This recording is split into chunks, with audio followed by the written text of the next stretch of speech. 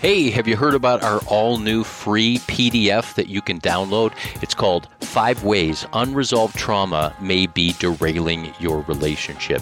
And if you're a couple that has done the date nights and attended the relationship retreats and learned the communication skills, read the latest books on marriage, but you still find yourself stuck in a loop of pain and frustration, then this PDF is for you.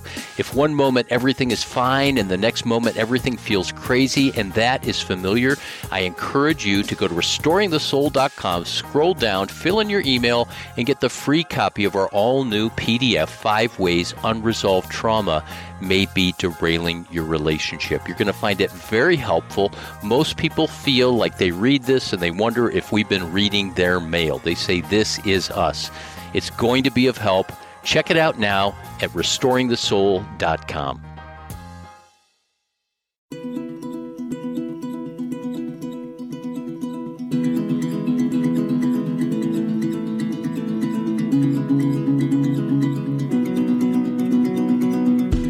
Questions haunt every life, writes Andy Crouch. The first, what are we meant to be? The second, why are we so far from what we're meant to be? Welcome to Restoring the Soul. I'm Michael John Cusick, and this is the podcast that helps you close the gap between what you're meant to be and what keeps you from being all that. Welcome to another episode of Restoring the Soul, and I am so thrilled that you have joined us for this program. It's part one of a two-part conversation with Ellen Haroutunian, who is going to be talking with me about the practice of centering prayer, or as some people call it, contemplative prayer. And this contemplative prayer, the spiritual practice, is one of the practices which has affected my life and my faith the most profoundly. It's a practice essentially of simply being still before God and in the presence of God. And when it comes to a conversation about centering prayer, where I just wanted to riff on different topics, I couldn't think of anybody more qualified or that I'd rather talk to about this subject than Ellen Haroutunian, who is a former registered nurse who holds a master's in counseling, and she's a practicing psychotherapist in the Front Range of Denver. Ellen holds a certification in spiritual direction from the Bennett Hill Spiritual Formation Program in Colorado Springs. She's also a graduate of the Living School of Action and Contemplation in Albuquerque, New Mexico, which is a wisdom school that offers teaching in the way of the Christian mystics, contemplative practices, and Franciscan theology. So I'm excited for you to hear this conversation, and here we go with part one. Ellen Haroutunian, welcome to the podcast. Thank you very much. Thanks for coming back again. This time we're going to have all the technology work. Okay. I'm eager to talk about your spiritual journey that has led you from when we first knew each other at Colorado Christian, where you were doing a graduate degree in biblical counseling, to now this contemplative journey you're on. So talk to me about your story from even before when we first met in 1994. Okay. I became a Christian when I was in high school, fell in love with the scriptures and with theology, got married, and we headed to seminary. And in seminary, I began to just have some serious questions. It felt like, and I did not really have words for it at the time, but it felt like everything was very much a cognitive faith, almost an ideology, rather than something that went to the heart.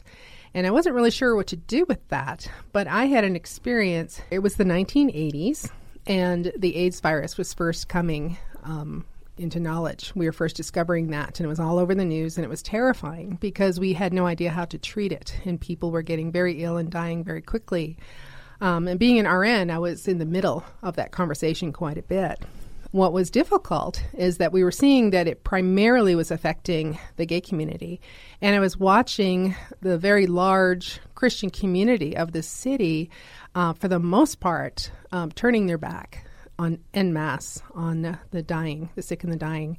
And that was profoundly disruptive for my faith, because I had believed that Jesus was the one who would kiss the lepers and touch the lepers and heal the sick and reach out to the struggling and the sick. So that began to really shake what I thought we knew. And I thought there had to be a way to be transformed, to become more like that Jesus, the Jesus that we read about in the scriptures. So that started me on a path, and it's taken a long while, but that was really the impetus. That was really the longing, I think, that was stirred at that time to kind of get to know this Jesus that was so very different. How did that specifically disrupt you during that time? I think it just broke my heart. And there was a level of cruelty of how people were being treated, being told that this was God's punishment and they were going to hell. It was puzzling to me because these are good folks, loving folks. It just didn't seem to fit at all with the Jesus that I'd come to know in the scriptures. So for me, it was confusing. I realized I didn't really want to be a part of that, yet I had no idea where else to go. It was Jesus that I wanted. So my journey pretty much was, how do we become like that Jesus? Because I think we're not doing it right, at least not right now. So anyway, from that point, I became fascinated with what is Christian transformation. Because very often it was taught to me as almost merely an indoctrination. Here's the right doctrines to believe, and this is the right way to behave. And those are important things. Those aren't bad things. But I didn't feel that they were really creating something different in me. I did begin to find that from the contemplatives, from our own history, all of our history, the Christian contemplatives, in which they would talk about polishing the lens. At the beginning of the Sermon on the Mount, Jesus talks about needing new eyes. He said, if the eyes are set right, then the whole body is well. And so what does it mean to have new eyes? To literally see differently. Did you see the movie Arrival that was out, I think, about a year ago or so? I'm a Christian. I don't go to movies. Okay, well, I've not actually seen that one. I confess, I saw it, and it's amazing. It's an amazing movie. It is about some extraterrestrials who come to Earth, and in order for us to talk to them, they literally had to learn to see differently. Gravity was different. Time was different. How they spoke, instead of a sentence that takes a couple of seconds, that's a passage of time. It was all at once. It was fascinating to see there had to be a new set of eyes in order to communicate. So that's what I feel like Jesus is bringing, is he's bringing to us a new way of seeing. Kingdom requires a new set of eyes. So I have a question about that. This new set of eyes is, we'll talk about what that means as you look outward, but back to the tradition from where you came and that theology. A lot of that assumes that if you just get more knowledge, more information, and if you just grow cognitively, that will transform you. And your experience and my experience, I think, proves that that's not the case. I think it does only to an extent. I mean, I think there's value in understanding good doctrine. There's value in some of that, for sure. But we need to grow, just like a child needs to grow out of having a very strong set of rules to a place where you begin to trust that child to know when it is okay to push boundaries and that sort of thing, to develop maturity, to kind of internalize rules instead of always having them put around them like a fence. We haven't necessarily allowed people to develop and to grow. We've kind of kept them fenced in by doctrines and dogma and not allowed us to develop and to internalize this relationship with Jesus, to internalize a new set of eyes, a new way of being in the world. So what does that seeing in that new set of eyes begin to look like? And, of course, it's a process. I think my mentor, Richard Rohr, often talks about a dualistic way of seeing, and that is the very natural way that our brain sees the world. That is through comparison and even competition, either or, in or out, black or white, that sort of thing. And that's not always bad, and we need that kind of brain to do math. To be an engineer, you need somebody who knows it's this long and not that long when you're building a wall or something. But when we take that type of brain and we apply it to things like life and death and love and suffering, and even to understanding God, we're not going to be able to understand well. We need new eyes to comprehend spiritual things. He would call that the non-dual way of seeing, and that's the way of seeing that the contemplatives teach. Would that be equivalent to seeing with the heart? I think you could call it that, but it's more than emotion. It does, I believe, call out of us a level of mercy. For example, one of my very favorite contemplatives is St. Bonaventure, who was a Franciscan, and he uses the illustration of the cross itself, which I believe is the path of a Christian anyhow, where the two poles of the cross are in opposition to one another, representing all of the extremes, all of the oppositions of the world, such as left and right, and East and West, and Republican and Democrat, and all of the divides that we've created, that they stand in opposition to each other. And Jesus is the mercy that hangs between them. He does not eliminate one side or the other in order to resolve the tension. Jesus is mercy, and he teaches us the way to mercy, and he dies. And this path of dying to self, dying to ego, dying to our own sense of we know, and so therefore we know who to eliminate or who to punish in order to resolve the problem, he teaches us a new way. And I think it takes some real deep work in order to begin to see that way, because we are so naturally hooked in to knowing who to blame, to getting angry and want to lash out, especially when it's a kind of an abstract group, that group over there. All Muslims are bad, that type of thing. It's like the non-dual eyes give us the eyes of mercy, which then would be the eyes of the heart, to be able to have more space for those and to recognize that the other is me. Whatever evil I see in someone else, I'm capable of that same evil. It reminds me of the worship song that is sung in so many probably Protestant congregations around the U.S. of "Open the eyes of my heart, Lord, open the eyes of my heart, I want to see you." And if I'm not mistaken, that's from Ephesians chapter 1, right around verse 18, where Paul is praying for his flock in Ephesus. And he says, my prayer for you is that the eyes of your heart would be enlightened or opened in order that you would know the hope to which you're called. So that's kind of what you're talking about. And what is the hope to which we're called? Because it sounds like in the context of this conversation, the hope is to have that same mercy and love as Jesus and to be able to look at a situation and to see through it, like with the eyes of Christ, as opposed to good, bad, right, wrong, us, them, paper, plastic. Paper, plastic. I added that one on. Yeah, I was pretty sure that wasn't in the original Greek. No, I agree. I think it is truly seeing through the eyes of the crucified, being people who have also been crucified with Christ. And we throw around these phrases from Scripture a lot, but I think this path, this non-dual path, brings us to the place of understanding that Scripture on a new level. The passage in Ephesians that you talked about, for sure, it's not merely just of recognizing, it really is a sense of, wow, Jesus views this gay community who's dying of AIDS very differently than I do. Or Jesus views ISIS very differently than I do. It takes a deper work, I think, to get there. Let me ask you a question that a lot of people might be wondering. How does Jesus view ISIS? Well, I don't think there's anyone who is not a beloved child of God, made in the image of God, beloved to him. There's not anyone who falls outside of that. Now, does God love what we do to each other? And I say we because all of us are capable of doing extreme harm to one another. Of course, that's not okay. But each individual, what I hear from people is we tend to dehumanize each other. They're just animals. They're maniacs. When we use words like that, we are demeaning who they are. As far as image of God goes. And that's where we err.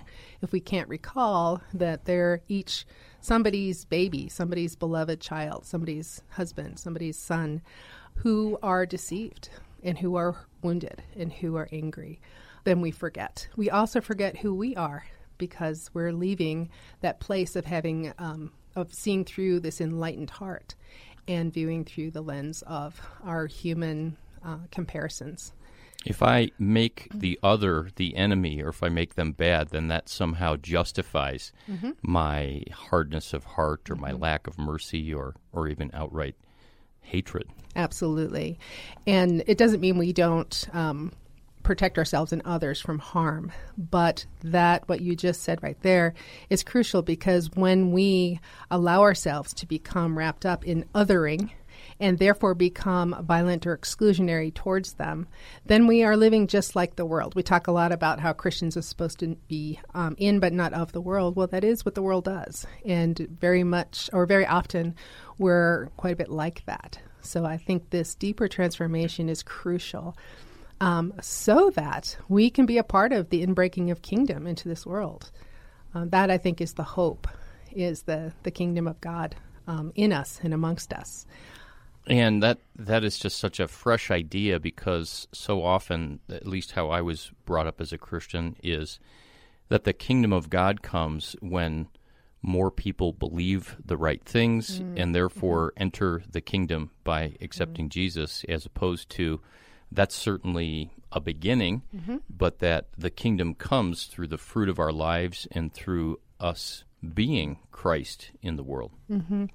I think what we're seeing a shift going on, especially in the more thoroughly postmodern folks, and specifically the millennial generation, is a movement from the faith just as orthodoxy. Here's the right things to believe. Again, not that that's bad, but it's not enough, to an orthopraxy, to what is our practice? How do we live out this life of mercy and justice in Christ? And an example of that is I just read a book in which the theologian writing it talks about his dream of having what he calls Evangel Way. This is a street in which all the different houses represent all the different denominations of the Christian church. And it's this lovely street in which we're all living together and moving people, are some of the denominations that are a little bit more set apart from the bigger ones, you know, kind of calling them in. It's going to be this lovely Christian park.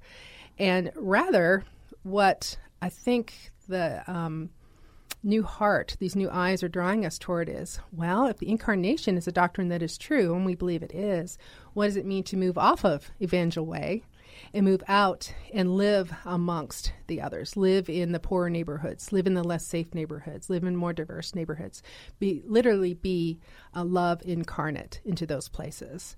So they're wanting to see, I think, a shift to say, well, what does this actually look like in our lives?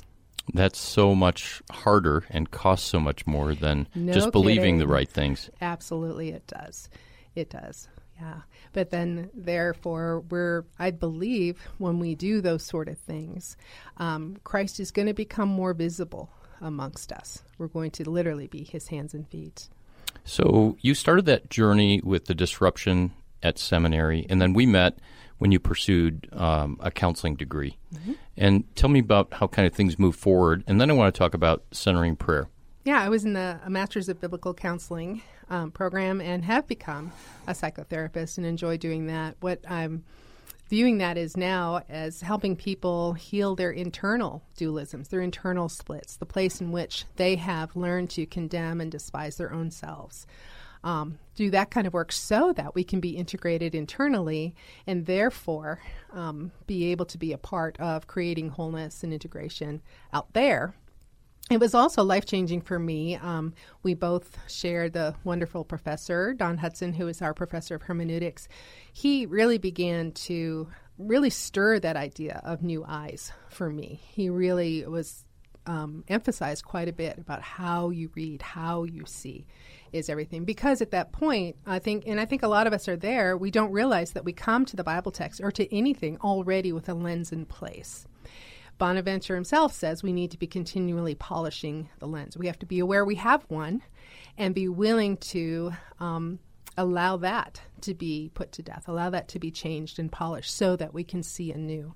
That the lens that we bring needs transformation as well. So that, in that sense, was powerfully life-changing for me. And you will remember, as my friend there, that year that we lost a child that year. And that was heartbreaking. And that was also a life-changing event in that, which I believe suffering often is and can definitely be used in that way. That was a way that also changed the lens through which I saw things, where it wasn't so much that I expected God to just make everything go well, but recognizing where the places to which that took me, the brokenness to which that took me, and to find God in that new place, I began to understand what it means to see through the eyes of the crucified, to see through the eyes of the lowly and the suffering, that Jesus really views this world very differently than we do. What is up for us is down for him. He identifies with the lowly, and that's where I found him. That's where I found intimacy, connection with God, is in that place of heartbreak. Ellen, I do remember that season of loss for you with your son. So let me ask you a question from that for you, but then kind of generalizing. Mm-hmm. Do you think that to go to this place of being able to see, to polish the lens, to get to a place where we're not thinking in terms of good, bad, right, wrong, this non-dualistic way, does that require suffering and brokenness such as you had in that season? Mm-hmm. Well, my mentor, Richard, would say what brings us to the place of transformation is either great suffering or great love. So it's not always suffering, but I think suffering tends to be primarily the way, because I don't believe there's any way to avoid suffering in this world. I think it's a part of everyone's life, and there can be a beautiful redemptive work through it. But I even hesitate in saying that because we sometimes will trivialize people's suffering by offering them already these kind of Christian platitudes that God will use this for good, and he will. But we need to allow the time for respectful time for grief.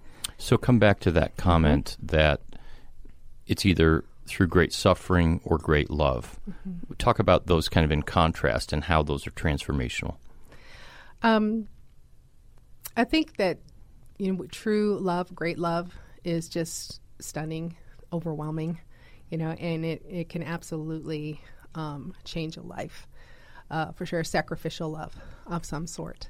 When that happens, it's very hard to deny there's something larger going on, and I think it will change your heart. It will open your eyes. It will bring some enlightenment. And suffering as well, because suffering then forces us to see that lots of times the way that we have approached life, the things that we think work for life, are no longer working. And perhaps even our whole worldview no longer makes sense. And we are forced to begin to consider that there may be something larger that we need to pay attention to. I think those are two avenues to that same end, where we realize that, there's more. There's more going on than I need to open myself up to and be aware of. That's helpful. It makes me think of that on the suffering side, that suffering causes us to say, I can't make my life work. And love brings us to a place of saying, I don't need to make my life work. I can trust love. I can rest because I'm okay. I'm taken care of. My needs are met. That's a nice way to say that. Yeah, absolutely. You've been listening to Restoring the Soul with Michael John Cusick, produced by Brian Beatty and supported by generous listeners like you. To learn more about our life-changing intensive counseling process for couples and individuals, visit restoringthesoul.com.